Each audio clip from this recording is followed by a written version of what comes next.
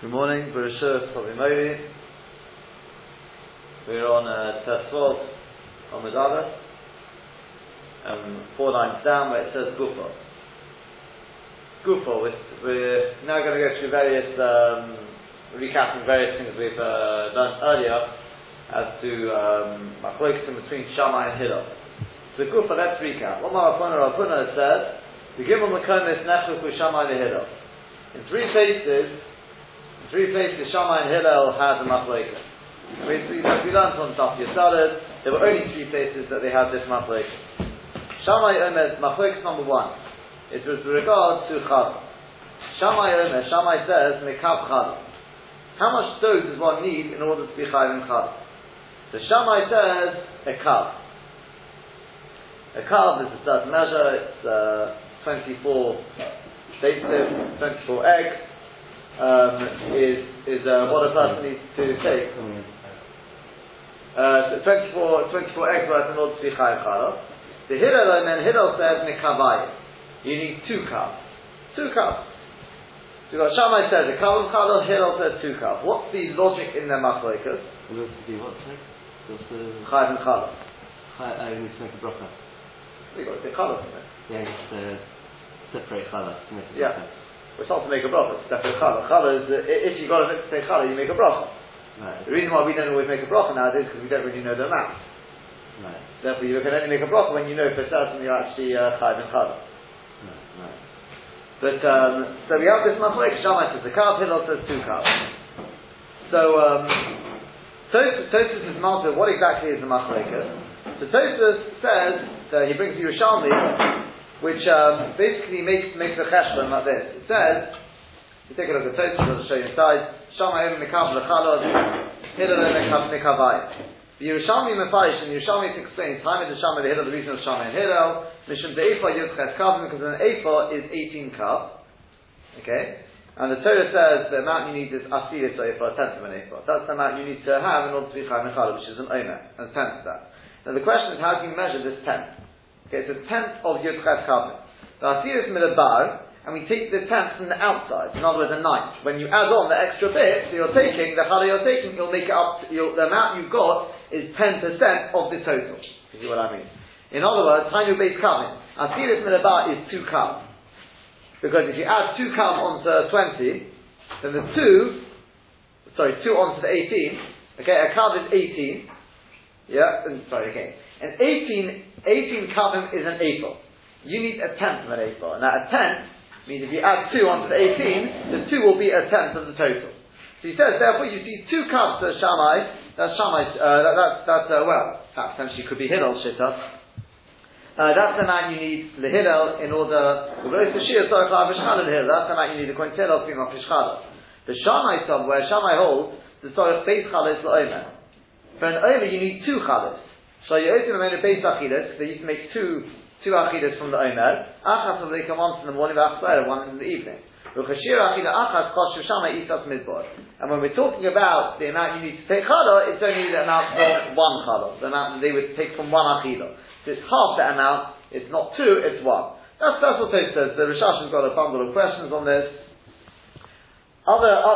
Many other Rishonim learn very simply. The way it works is like this. A kav is 24 basin. 24 eggs. And the amount they say you're supposed to take for challah, they want you to take for challah, is a shiur kosher, is a beitza. And we know that a balabayis, for challah is supposed to take 1 in 24, and a baker is supposed to take 1 in 48. Chazal were more makel on a baker. They were more makel on a baker because he's taking challah the whole time. So therefore the question is, when we judge the amount, are we talking about, are we going to look at it from the point of view of a baker, or are we looking at it from the point of view of a balabayis? Shammai, who says 1 cup you need for challah, he says we look at the balabayis. The balabayis, 1 in 24. If you want to take a beitzah, then it's going to be 24 beitzah, which is a cup. Whereas Hillel says no. We want to go to kula. We want to make it the most makel. How much do I need? We judge it based on the baker. He's more so therefore, if Chazal could be making with that, so we allow up to 1 in 48. Now, 1 in 48 means 1 beitzah out of 48 beitzah, which is 2 calves. That's the machlokes. Now, the Ma'aseh don't pass on either of them. Okay, now we've got to that. That's the Machlek Shammai and Hillel. Omru, but they said, the Chachomim said, Lo Kedivir Zeh, Lo Kedivir Zeh. The halacha actually doesn't get like Shammai, doesn't get like Hillel. It's not a kav, it's not 2 kav. Ela kavu method. It's actually somewhere in between. It's 1.5 kav. We'll see in a second where that comes from. Kavu method chai b'chadov. 1.5 kav is chai b'chadov. The sheikdidu amidas, once they increased the measures, in other words, they increased the amount you could get in each measure. It's like saying a kilo is 1,000 grams. Well, today we're going to increase the measures, and a kilo will now be equivalent to 1,500 grams. That means if you went into a shop and asked for a kilo, they'd have to give you 1,500 grams. I mean, theoretically, okay? That's what happened. The sort of thing happened. Once they increased the middles, they made the cup, they made it bigger, they made everything bigger. Then, onward they said, Chameshis Revoin Kemach. Then you need 5 quarters, like saying 5 lug. A cup is 4 lug. So 1.5 cup is, someone mathematicians, is 6 lug. Once they increased the middles, so then it became 5 lug. 5 lug. That's what it became. 5 lug. And 5 quarters of kemach is chayov and mechalon. And Rabbi Yossi says, hey, no, actually 5 lug, 5 quarters is going to be potter. Hey, v'oy chayov. 5 and a bit is chayav. It's going to be 5 plus a little bit. How much that extra bit we'll see soon. Or possibly see soon. Let's take a look at Rashi. Rashi is going to explain the math stuff now. Now, I'll just proceed this because the way the Rishonim often do the math, you sometimes look at it and say, we could have done that much simpler. They work everything down stage by stage, okay? So it sometimes makes things seem a little more difficult than they really are. But that's what Rashi is going to do for us here. They work everything stage by stage. So kav u'mechto, it's a kav and a half. Says Rashi, Yerushalmius. We're talking about a kav and a half of Yerushalmius. That's the measure. It was the Yerushalmi kav. Shein Zayin Lugin Ubeitza, the Chomesh Beitza, the Midbar Midbar, which is the Midbar which they used in the Midbar, the measures they used in the Midbar, that would make up 7 lug plus a Beitza and a fifth. So 7 lugin and 1 1/5 Beitza in the Midbar. How much lug is the Beitza? You're going to see. It's all going to be worked out. And that is the amount of an Omer for each person, which is after the Sofer, a tenth of an Ephah. Shechai b'chala, which is Chai b'chala, because that's the right, Ali so teichem, your dough, Kedei Isaf Midbar, we dash in there the amount of dough you'd have in the Midbar, which was, as we said, you take that amount, it's 7 lug and 1 1/5 basis. V'yisifa shtus Yerushalayim, when they came to Yerushalayim, they added a 6 onto that, onto all the measures.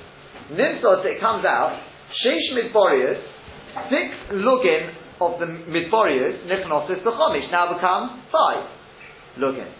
Right? Everything is downsized by a 6. Everything is downsized by a 6. Okay? So 6 lugin become 5 lugin. So far, so good? But remember you have one... What are you trying to do again? We're down because they increased the middle. The middle, so they have to work it out. It's no longer 7 and an egg plus a fifth. Everything is going to be downsized by 6. Or upside, depending how you're looking at it. But, so, therefore, 6 lugin of Midbarius become Chomish Yerushalmius. But look Anisha, you still got an extra lug there. So remember we had 7 lugin. We've dealt with 6 of them. 6 of them become 5. You say added a 6, right? Yeah. So why is the 5? Sorry, we said 9 lugin. Yeah. So downsizing everything. I mean, as I said, we're actually upsizing, but it's the amount, you took that amount of flour and you fit it into the new midas, you get more into the new midas, that's basically what we're saying. So the lug hanishar, the one lug which remains, ubeitza v'chomesh, plus an extra, we still, remember we had to start with 7 lug, plus 1 1/5 beitzim. That will become, beitza v'chomesh beitza, oilin lo lug Yerushalmi, which actually will fit perfectly now into a lug Yerushalmi. How do you get that? Shehalug midbori, because a lug of the midbar, Shishal Beitzim, is actually 6 Beitzim. So what will that become now? Nefanotim Bacham Yishal Beitzim Gedolim, which will now become 5 big Beitzim, 5 Yerushalmi Beitzim. Nimsa Halug Choser Beitzim, which means now that lug is now missing a Beitzim Gedolim. It's only 5 Beitzim, not 6. So it's not a full lug yet. 10 Beitzim of the Chomesh Beitzim, Tachas Beitzim Gedolim. Take your extra 1 1/5 Beitzim of the midbar, and that will actually become one big beta. Why? Because what is 1 and a fifth? You could simply put that as 6/5. No? 1 and a fifth is 6/5. And we said 6 becomes 5. So 6/5 becomes 5/5, which is 1. So now you've got 1 beta. We were missing 1 beta from now. Add that on, so now you've got 6 big beta, which is a lug. Perfect. You've got 1 big lug now. Because a fifth is actually a sixth from the outside, if you see what I mean. It's always called milabar. We normally judge things with what's called milagab. We normally say, if I say to you, what a fifth of 4, you'd say 4/5. Yeah? Shtus milabar means a fifth of 4 is 1. Because when you take the 1, you add it onto the 4, it'll make 5. And a fifth of 5 is 1. We don't normally work things like that, but that's the way they work it. It's milabar. So a fifth is shtus melabar. Notice our beta, add that on to the beta, nimtu shisha beitim, and now you've got 6 beitim gedolim, shein lug gola, which is 1 big lug, harehin shisha lugim, which makes up 6 lugim Yerushalmiyos, shein kavu mefsa. And as we said, there's 4 lug in a kav, so 6 lugim is 1.5 kav. Mishek didu amidas, so we have midbar. In the midbar it was 7 lug plus 1 and a fifth beitim. And we downsize that everything by a 6, which makes it into 6 lugim Yerushalmiyos, and then they add it on to the middle again. I don't know in the midbar. Then the cloud is all in the middle. Yeah, but there's mun there. Exactly, and that's where you learn the Omer from. Oh, well, when there wasn't actually challah, it wasn't. You make it into whatever you want, but that's the shear. The shear that they got was an Omer. For everything. Everyone's mon, the amount they got, whether they took a lot or little, they went home and they measured it, it became an Omer. And that's the amount used for challah. It's got to be the amount of an omer. What's an omer? Asiris Sa'ifah. Now, Asiris Omer we may have not known, but we know what Asiris Sa'ifah is.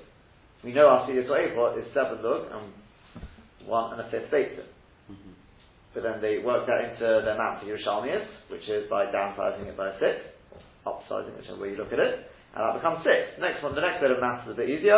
Mishikbira Amidos, he midas Tipoli. When they went to Tipoli, that's the next stage in their travels. Many years down the line, so in the Poli they added on again. They added another 6 onto Yerushalmis. Nimtu above lugin, hey, which means that the 6 lugin now became 5 lugin. One's quite simple. Which is the equivalent of saying, hey Raboy, 5 quarters. Because 5 quarters means lugin. A quarter is a lug. Shein Revi'as hakal, because a lug is a quarter of a cow. Okay? And that is the final amount. It's 5 quarters, 5 lugin. That's what we're looking at. Whereas Rabbi Yossi says, no, it's not. 5 lugin you're not chayav for. It's chamisha v'oid chayovim. It's 5 plus a little bit.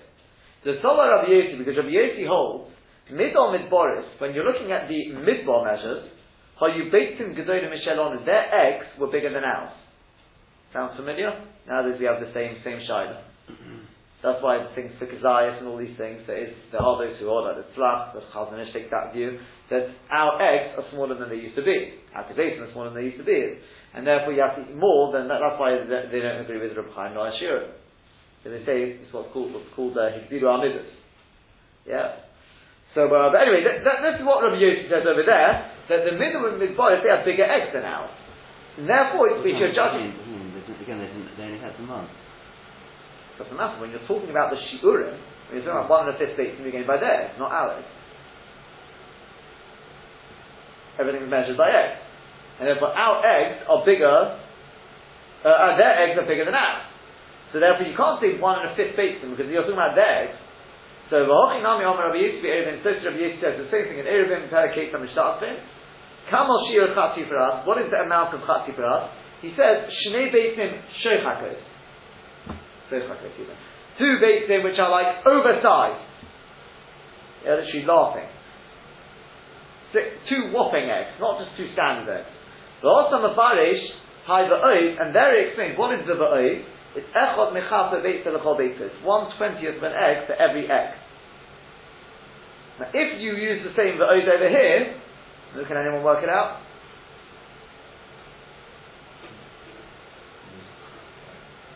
It would be an extra 1 and a 1.5 eggs, wouldn't it? The Va'oid. If you were to use the same shear. because 5 lugs, in each lug you've got how many eggs? Huh? In each lug how many eggs? It's 6 we said, yeah? So 6 times 5 is 30. And if you're saying for every egg you add on 1/20th, it's going to be 1.5 eggs. So whether it's the same shear here, or it's explaining what the Ba'od is there, I suppose it is. So according to that, it would come out, it would be 5 lugs plus an extra 1.5 eggs. I have to check that one up there.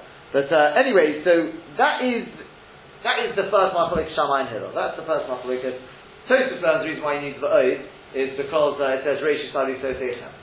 And we dash from that, when you separate the challah, you still need there to be the amount of Isas Midbar. So when you separate the Ba'od, after you're going to be separated, you're going to be separating the Ba'od, then there will still be remaining the 5 looks. That's basically what Tosfos learns. But anyway, that is the first machlokes Shammai and Hillel. That was one of their 3 machlokes, is how much flour do you need in order to be chayav and challah. We've explained Shitat Hillel, we've explained Shammai, we've explained it 2 ways in the Rishonim, Tosfos and the other Rishonim, but we don't pass on that Shammai or Hillel, we pass on that the one in between, which is 1.5 carbon. Which when they upsized the middle became 5 lug, and then you've got Shitat Rabbi Yossi. That's the first machlokes. Next machlokes. The Eidah. Here comes the other one, number 2. Hillel said, we know that in a mikveh, until the mikveh is complete, once the mikveh is complete, you've got 40 of water there, of rainwater, whatever it is, then you can do whatever you want to it, it's not going to become possible. But until then, if you pour in there Mayim She'uvin, the Mayim She'uvin, water which is possible for a mikveh, will actually disqualify your mikveh. So how much Mayim She'uvin can you have in there before it disqualifies the mikveh? So we have a machlokes here. Hillel says, Malay hin, the amount of a hin, which is basically 12 kav. Malay hin, the amount of a hin, Mayim She'uvin, place him as a mikveh, will pass it up the mikveh. Why did he say Malay hin? Normally find the Mishnah's expression hin. Shechayiv often learn my b'Rishon Rabbah, because the person is mechuyev to say in the lashon of his Rebbe. And his Rebbe used the expression hin, so he also used the lashon hin. There are Rishonim who learn, in fact, Rashi is going to say that. There are those who learn the Rebbe is Moshe Rabbeinu. Moshe and the Torah used the expression hin. But one of the Rishonim says the reason why he used the expression hin, why does the Rebbe use the lashon hin, is actually because to show you where did it come from? 12 cars. Remember, this is a big kula. We're allowing up to 12 cars. That's a huge amount before it passes the mikveh. The answer is because we go by we use the biggest shear we find in the Torah, which is a hin in terms of liquid. Yeah, and that's why Dafka uses the expression hin to show where we get it from. It's the biggest shear you find in the Torah. In the Torah you won't find the lashon kav. So if he uses the lashon hin, and that's why his Rebbe used it, so he used it as well. Anyway, that's the shit of Hillel. Shammai says tishal kavin, 9 kav. He says 9 kav. The Chachomim say lo k'divrei lo k'divrei, not like Shammai, not like Hillel.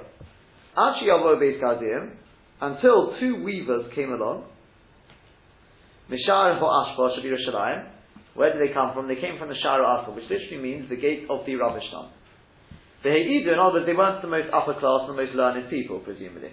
The Heidu, and they testified, Mishum Shemai v'Avtalion, in the name of Shemai and Avtalion, Sheshalosh lugin Mayim She'uvin placed them at mikveh. Actually, 3 lug of Mayim She'uvin passes up the mikveh. The Kiyimu Chachomim es Divreim, and the Chachomim upheld their words. As they were Hillel's teachers. Huh? They were Hillel's teachers. They were actually Hillel's teachers, quite correct. But the main point is they upheld the testimony of these people, of these 2 Gaziim. Now if you take a look at Rashi, hin. Rashi tells us hin. What is a hin? It's Yud Beis Lug. Sorry, I think I said 12 cups. It's 12 lug. 12 lug, yes, right. Sorry, 12 lug, mistake. Not 12 cups, 12 lug. Postlin, and then you've got Shammai which says 9 cup, which is obviously a bigger amount. So, so, not like I said, 12 lug, big correction there. Postlin, they passed the, it would be a rather large amount to have to bring for a korban now, thinking about it. Okay, so anyway, Poslim, they pass him not through the Seichon if that amount of water falls into the mikveh, Kodim Shenishlam, before the mikveh is completed, before it's got a complete amount, the 40 sa'ah. But in Nishlam, but if it's been completed, once it's been completed, Shuv Ein Nishlam, it can't become possible with my Shuvin. Even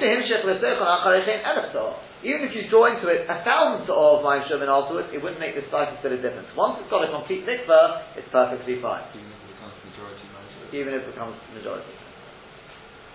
There are Mishnayos about that, but Shechai V'Adam L'Chulu. Yeah. Shechai V'Adam L'Chulu.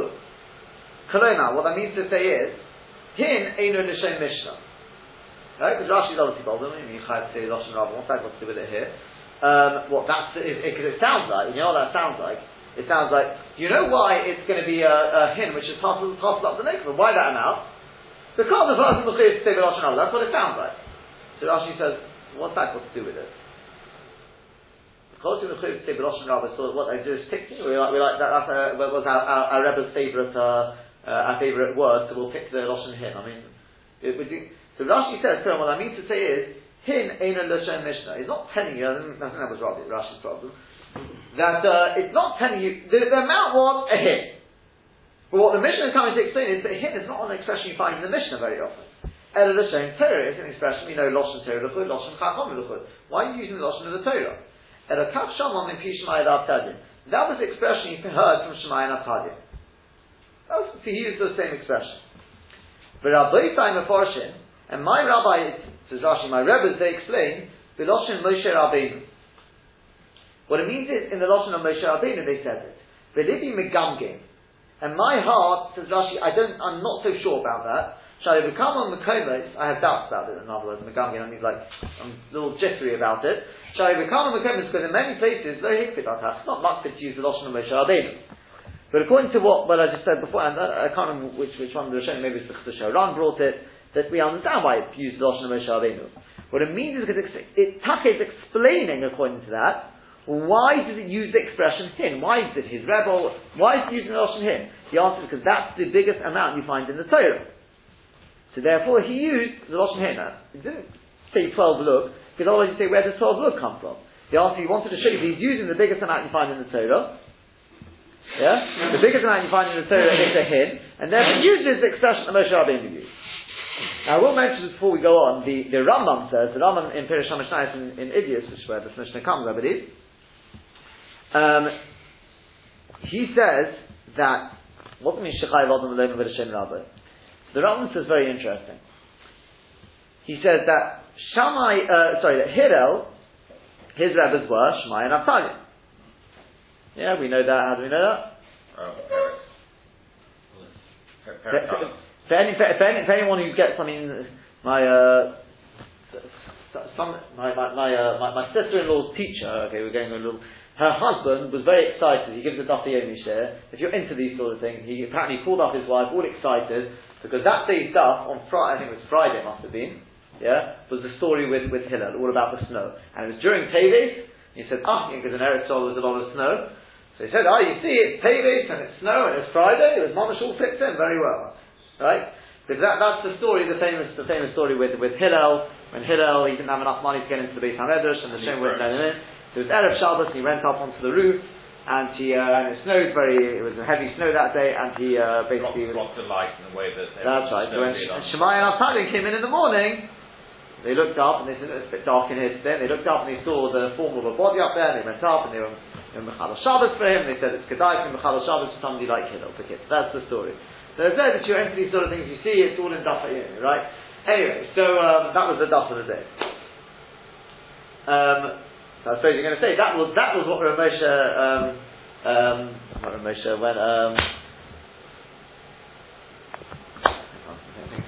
Anyway, that's the story with Hillel, and we know Shemai and Avtalim were his rabbis. Okay, so there's the Rambam. We actually know that Shemai and Avtalim, if you remember back from Brothos, what do you know about Shemai and Avtalim? They're both Gerim. Oh, they came from Gerim. They came from Gerim. It's very difficult. It says that Gerim, you don't know if that means directly or generations. They came from Gerim. And come from Gerim, they found it very hard to pronounce their hey. And therefore, instead of saying a hey, they would say an aleph. Now, I find this particularly interesting because nowadays we can't pronounce our hey. Well, no. Aleph will write on, hey will write on. The ayin is a little bit of a. It doesn't sound the same as the Sephardic. So Aleph is exactly the same. Aleph is exactly the same. It's the ayin. The ayin is supposed to be a flying from the. Hey is a different sound. The hey is it's the ches which is chay. Anyway, the idea is that the Aleph and the hey, what I'm saying is a lot of people in Eretz Yisrael they don't say hey. They say Aleph. Listen to some lay. No, instead of saying let's say Hashem, they say Hashem. Yeah. Yes. A lot of people say you can't say that. I don't know what can't say. They've got this. They don't say the hey project. Just say it's a name like this. You can say Eliyahu. It's Eliyahu. Yeah, that's right. They don't say ha. So I mean, Ad Kedei Kach, I personally, when I was in Eretz Yisrael, so I used to daven on Shabbos. When it came to Parshas Zochar, I went somewhere else. The person claiming was and he didn't say the hay properly. So look, for Israelis, it may not be a problem because that's what they've become used to, sort of thing, and that's become their. We don't say our ayin properly, so in which case we're not using on that either. One of the justifications is because that has become our loshen. It's not for now. Another share about Havora how we just say it's based on Gemara to that. But for me that's not the normal loshen. I'm used to a hey. So I went elsewhere for that. Anyway, but the coming back to this, when it comes to the so therefore they couldn't say the hey. So what did they say? Instead of saying hin, what did they say? In. What does that actually sound like? It sounds like the word ein, which means it is not. So actually it would say ein mayim shovim posem atamikva. Well, that's not helpful. Yeah? It doesn't sound more like in than the yes. That's an Aramaic. Well, would they not use it? Hillel was so anyway, so that's what the Rambam says. That's why he kept the word, not why. He kept the same notion, despite the fact that obviously Hillel could pronounce his hey. Yeah? Despite the fact he could pronounce his hey, he kept to that. So they asked the question, they said, well then in which case he's not upholding the notion of his Rebbe. Because he's saying hin and they said in. So the Gaon says like this. He said, why did he have to say Melohin? Why didn't he just say hin?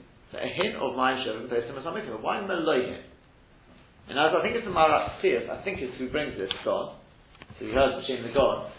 He says, are you finding in a lot of places you find the Loshem Maloi? He says, yeah, but take a look. Every time you find the Loshem Maloi, he says, you'll always find it's in a Midas Yovish, it's a dry Midah. That was the middle of, let's say, something dry, which means Maloi means it should be heaped. Maloi means it should be completely full, not just, it should be a heaped Midah. He says that in liquid you can't have something which is heaped. I mean, you've got meniscus, you can have very, very slightly on the top. It's very, very, you can't really have a heaped Midah. So why would you have Maloi here? Yeah? It's about mine. He says the answer is they have to say Maloi. Why did they have to say Maloi? Because otherwise people would think they're saying Ein Mayim Shovim Posem Atamikva, says the Gaon. So the typical piece of the Gaon. It would sound like they're saying that Mayim Shovim doesn't pass on the mikvah. They realised they had a problem here because they couldn't pronounce their hey. So therefore what do? They added on the word Maloi. By saying Maloi in, well that doesn't make any sense. People would realise obviously what they're trying to say is Maloi hin. If they're saying Maloi in, well, they're saying the full does not, Mayim Shovim does not pass on the mikvah. The Maloi doesn't fit in there. So people realise what they're trying to say. So the question is, but why did Hillel say Maloi hin? He could say his hey. He didn't have to say the word Maloi. He could say hin. No one was mixed up with Hillel. The answer is, that's what the Rambam meant to say, that he kept the Loshen Rabbi. Despite the fact that he could say his hey, he stuck with the Loshen Rabbi. He said his hey, because that's obviously what they meant. He didn't have to say in, because that's what they said. And he said it with the extra word Maloi, because that's what they said, even though it wasn't necessary to say the word Maloi. That's what the typical piece of Gaon there, genius of the Gaon to decipher the Rambam. So that's how he explains the Rambam. Okay, carries on Rashi. Shnei Gadim Mishara Ashbei. So he said then, and he said, no, we're not. The halach is not like Hillel, it's not a hin, not 12 lug, it's not 9 kav like Shammai. 2 weavers. who came from the Shara Ashbaz. And you may be thinking to yourself, who cares where they came from? So, I mean, yeah, but you have to, it's like every time you have to remind us where they come from. They come from the Shara Ashbaz. Two people. Oh, very good. The Rosh is going to say. The Mesechus Idiots were very good. The Mesechus Idiots, Mefarshim explains Roma Hutzkar Shalom Menusa. It explains why it mentions the name of their job, their apprenticeship, whatever it is. The Shem Bakum from the name of their place. You have to mention their weavers. They come from the Shara Ashbaz. It's rather derogatory. Let us tell you, Shalayim Na Odom Atzman in the Beis HaMedrash. A person should never withhold himself from the Beis HaMedrash. Don't say, what difference am I going to make? There are people there. Can you just imagine? You've got Shammai. I mean, okay, it's maybe not that generation. You've got people there. And you've got people who are lowly weavers who come from the Shara Ashbaz. So I say, two tramps come in. Don't withhold yourself from the Beis HaMedrash. You've got something to say, speak up. Because apparently there was no umnus which was lower, which was less than being a weaver. We would not make somebody who's a weaver, make him into a Kohen Gadol or a Melech. The Shar b'Yerushalayim, and there was no gate in Yerushalayim, no area of living in Yerushalayim which was lower class than the Shar Ashbaz. And just imagine, nonetheless, they tipped the scales of all the Chachmei Yisrael. Can you just imagine? You've got all the greatest Chacham in there debating this, and little me walks in and says something, and they say, you know what? These people are the ones. Forever, Atayim Azeh, the halacha of mikveh is custom based on the ages of these two people. Obviously, there's a great lesson there. Fine? That's the second one. What's the third thing that Shammai and Hillel argued about? The last one? The Idoch. Back into the Gemara, the Idoch. Shammai Omer, the line begins with Shammai as a star there, about halfway down. Shammai Omer, Shammai says, again, it's the same sort of thing we have at the beginning of Nidl there. Shammai Omer, Shammai says, Kol HaNoshim Dayon Shaton. That all women, when they become Nidl, they see blood, so they become a Nidl. The question is, they only saw the blood now. But we know that potentially they could have been Tomei before that. Are we cheshish backwards? Now you may say with regard to what? Well, they may have been touching all sorts of taharas. How long are we cheshish? Last 24 hours? Are we cheshish last week? Last time they checked themselves? Where did we go back to? So Shammai says, this is one of the kulas of Shammai. Shammai says, Kol HaNoshim Dayon Shaton. All women, literally, it is enough their time. When they see the blood, that is when they become Tomei. Anything before that, we assume they're sorry. They have the Cheskes Tara, that's it. Whereas the Hillel says, Mipekido lepekido.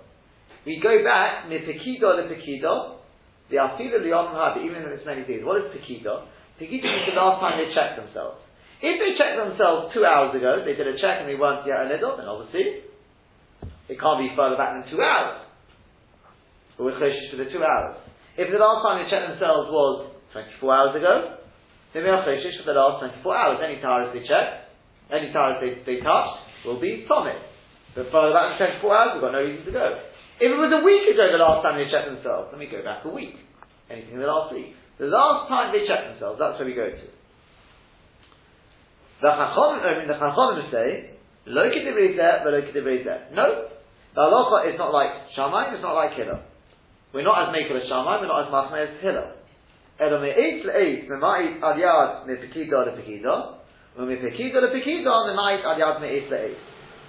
There are two times we use. Me'etz le'etz means 24 hours, and me'pekido le'pekido means we go back to the last time they checked themselves. Whichever one is less, we go by that one. That's what it means. If 24 hours is less than Pekido to Pekido, then the Mai, that sort of, I can't say it, I mean, it's the Mai, it means it sort of downsizes, it's minimizes, it's sort of, whatever you want to say, the amount of time, the Pekido to Pekido. Not only Pekido to Pekido may have been 2 days ago. But I've got Meis Eis. Meis Eis is less time, so we go by that. On the other hand, the Pekido to Pekido, we might have the Meis Eis. The last time checking can be less and can undercut the amount of time the Pekido to Pekido.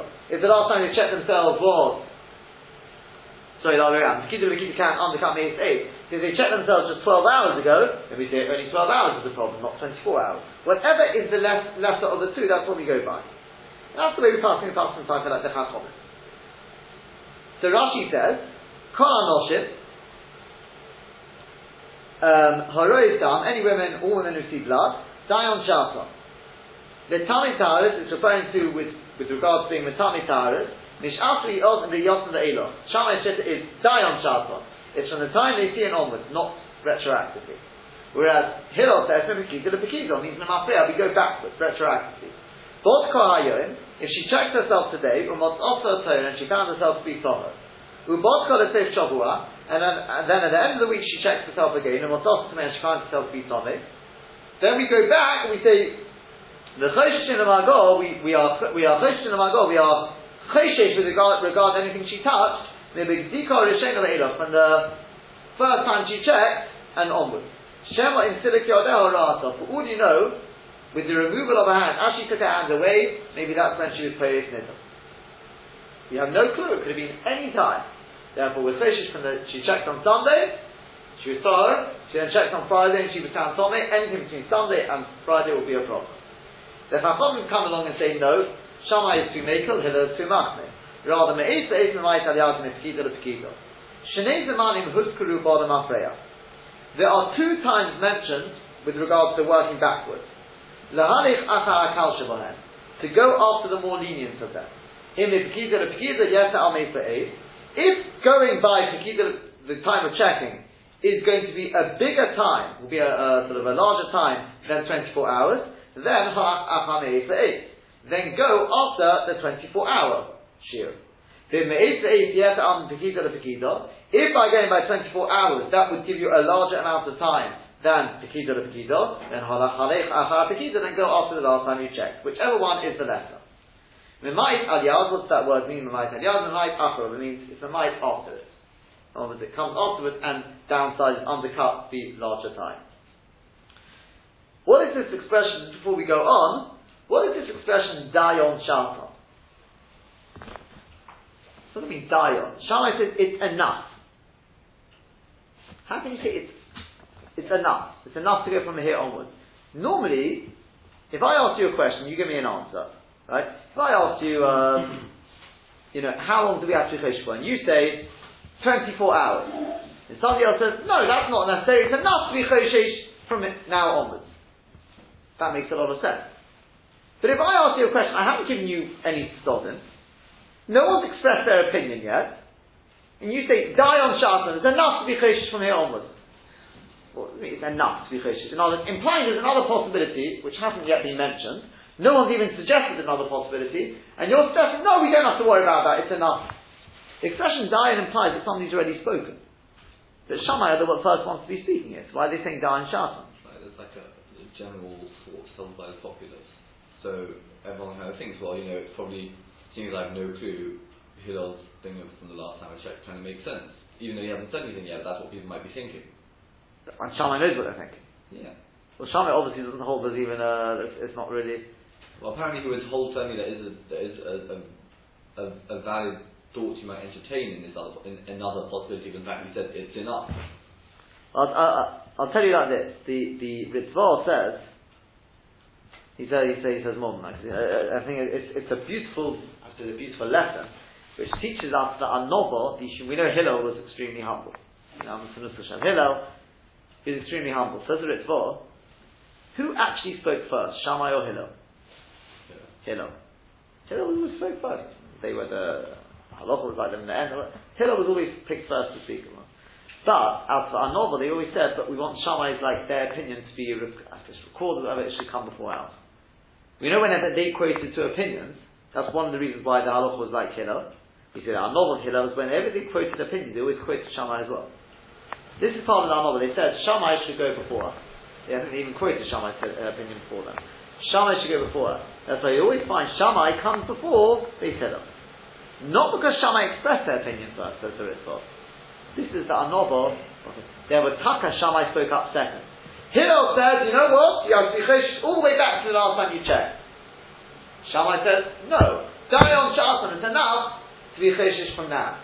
When it was written down, because of Hillel's request, I suppose, the Anobo, Shammai's opinion was written first. And even though therefore die on Shatan doesn't really make so much sense, apparently, unless you get like Kodim. So Rizvah felt, he says, that's why, although Shammai only really makes sense after they come to Hillel, but they were written down first. That teaches you that I'm not of Hillel. I'm sure there's a lesson in that as well.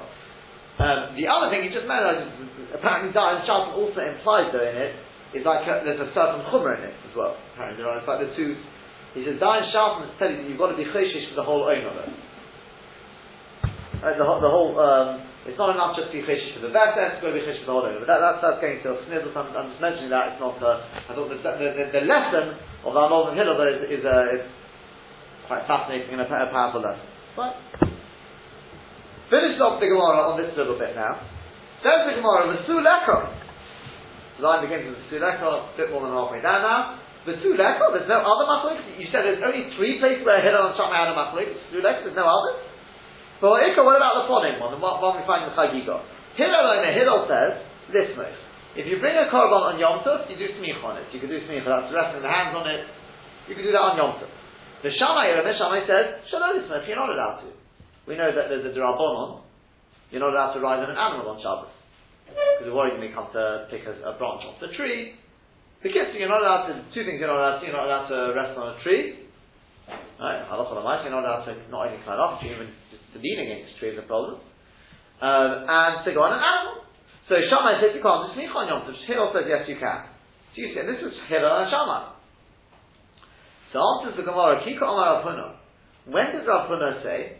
When Rav Huna said there was only 3 machlokes, that's Heichot Deleko Plukta Deragutza Bahadayu. That is where there is no machlokes of like people greater earlier than them who have already argued this one out. This machlokes about Smicha dates back earlier than them. They weren't the first ones to argue about it. So therefore that one's not counted. These 3 we mentioned, they were the first ones to have this argument. After the Gemara, what about, there's another machlokes we know of, and that is there was a machlokes. What happens if, like this, if a person, let's go stage by stage. We know that food only becomes muksha lekabel tumah.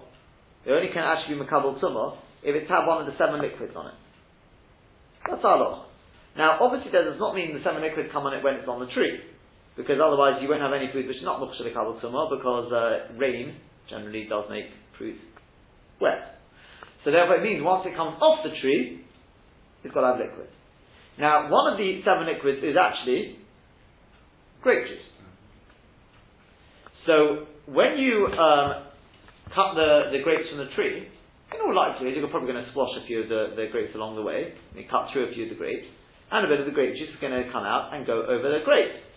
Does that make the grapes now muksha lekabel tumah? Okay? Now, one of the rules we've actually learned earlier is ki yutan, similar to ki yitin. It's written in the Torah ki yitin, we read it as yutan. Yitin means you put the water on, yutan means the water is put on there. I didn't put the grape juice on there. And we darshan from there, ki yutan has to be similar to ki yitin. Just like when you put liquid on something, it's l'rot and you want it to go on there. So to ki yutan, it's always got to be l'rot. And if you didn't want the liquid to go on there, then it's not much lekabel tumah. So, if you are cutting grapes off in order to eat them, then obviously, why would you want the juice to come out of that? You don't want the juice to come out of there. On the contrary, you want them to be nice, juicy grapes. You want the juice to be retained. But if, however, you are cutting the grapes in order to press them to get wine, then you do want the juice. You don't want it out. Oh, you don't want it out yet. Now that's the question. I don't want it out yet. I want it to come out in the right time. Oh, but here comes the chashash. Sometimes, I'm just saying it all out and then we'll see it inside. Most of the information is not here. What they would do is, the baskets they used in order to collect the grapes were actually lined with like pitch. The zufofis, they had pitch, whatever, now, I don't know what they use nowadays, but something which is not porous, which would actually retain it, as opposed to a wicker basket or something which would just let all the liquid out. Why would they do that? Presumably to keep the liquid in. But basically then, you'd be very happy. You wouldn't be bothered at all if the liquid comes out. Make your job's already started. You're collecting all the liquid. So then, most definitely will be machshir the grapes. So the question is, should we make a gezerah and say that any time the liquid comes out, if you're harvesting the grapes in order to press them, should we say that any liquid which comes out will be machshir the grapes, or not?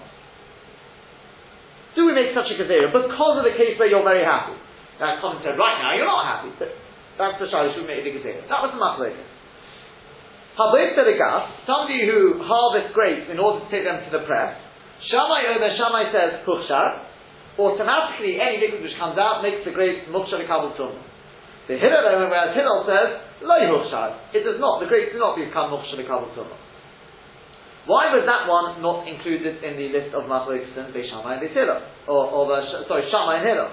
Answer the Gemara, Barmine Dahi. Except that one. In other words, don't include that one as one of the three. The reason being, the Halton Kol Shofik Le Hillel Le Shammai. Because over there, Hillel literally kept quiet in front of Shammai. In other words, yes, Hillel disagreed with Shammai, but he sort of just bowed his head. Nothing really sort of proceeded from there. So take a look at Rashi. Rashi says, Lismoch.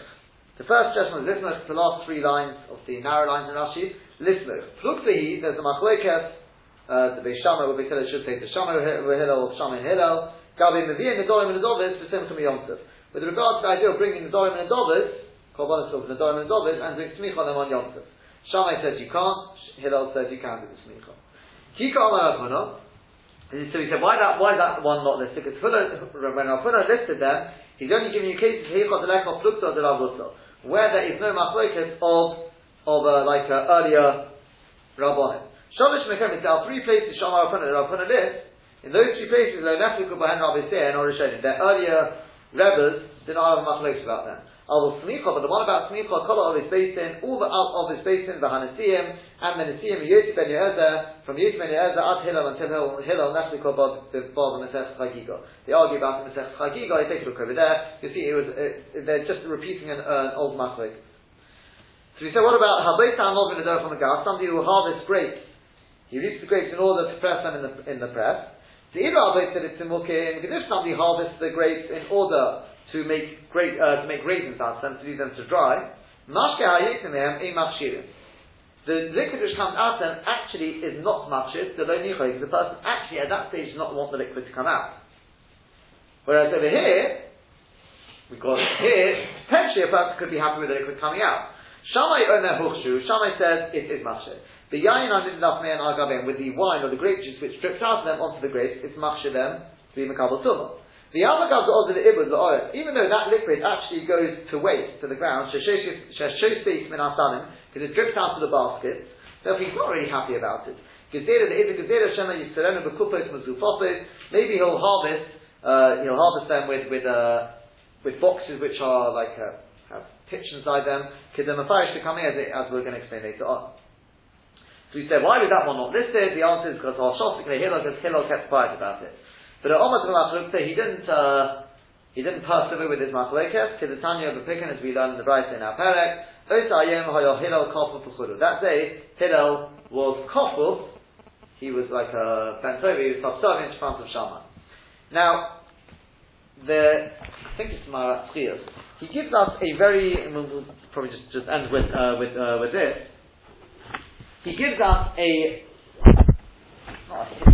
history of the way machlokes can work. We have this thing that there was no machlokes in the world until a certain stage in history. Yoda machlokes lo'ila. But the truth is, he says that there was machlokes all the way going back to Moshe Rabbeinu and Yehoshua. He says that's not called machlokes. Machlokes, we don't call that machlokes if it's something which they had a machlokes, and then they were able to take a vote on it, and they basically sorted it out. That's not called machlokes. He says that, and said that sort of, if you want to call it machlokes, actually dates back a long, long way. Yeah, he says all the way back. It's belief stopping, of course. When you went to a Beis Din, the whole point of having 3 dayanim, a minimum 3 dayanim, 23 dayanim, whatever it is, sitting on a Beis Din was because they may not agree. But the machlokes didn't they had a vote on it, and that was it. However,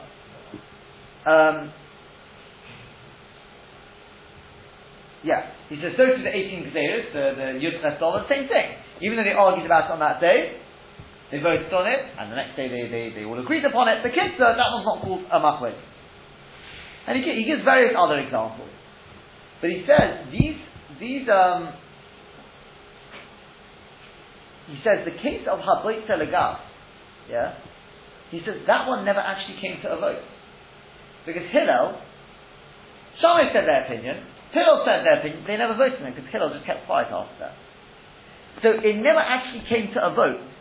Since it never came to a vote, that's not called the machlokas that we're talking about. We're talking about machlokas, which potentially, there are also certain cases, he says there as well, there are certain cases where it didn't come to a vote, but that's because of the Zaitika reason. For whatever reason, it couldn't come to, I'm just trying to see if, what was the...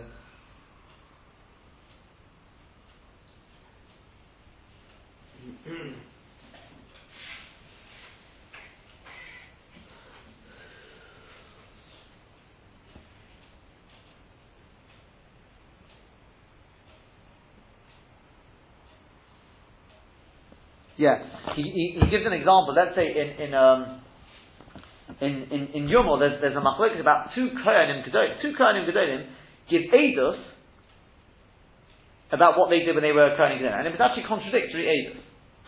So, and we're trying to work out what the halacha is there.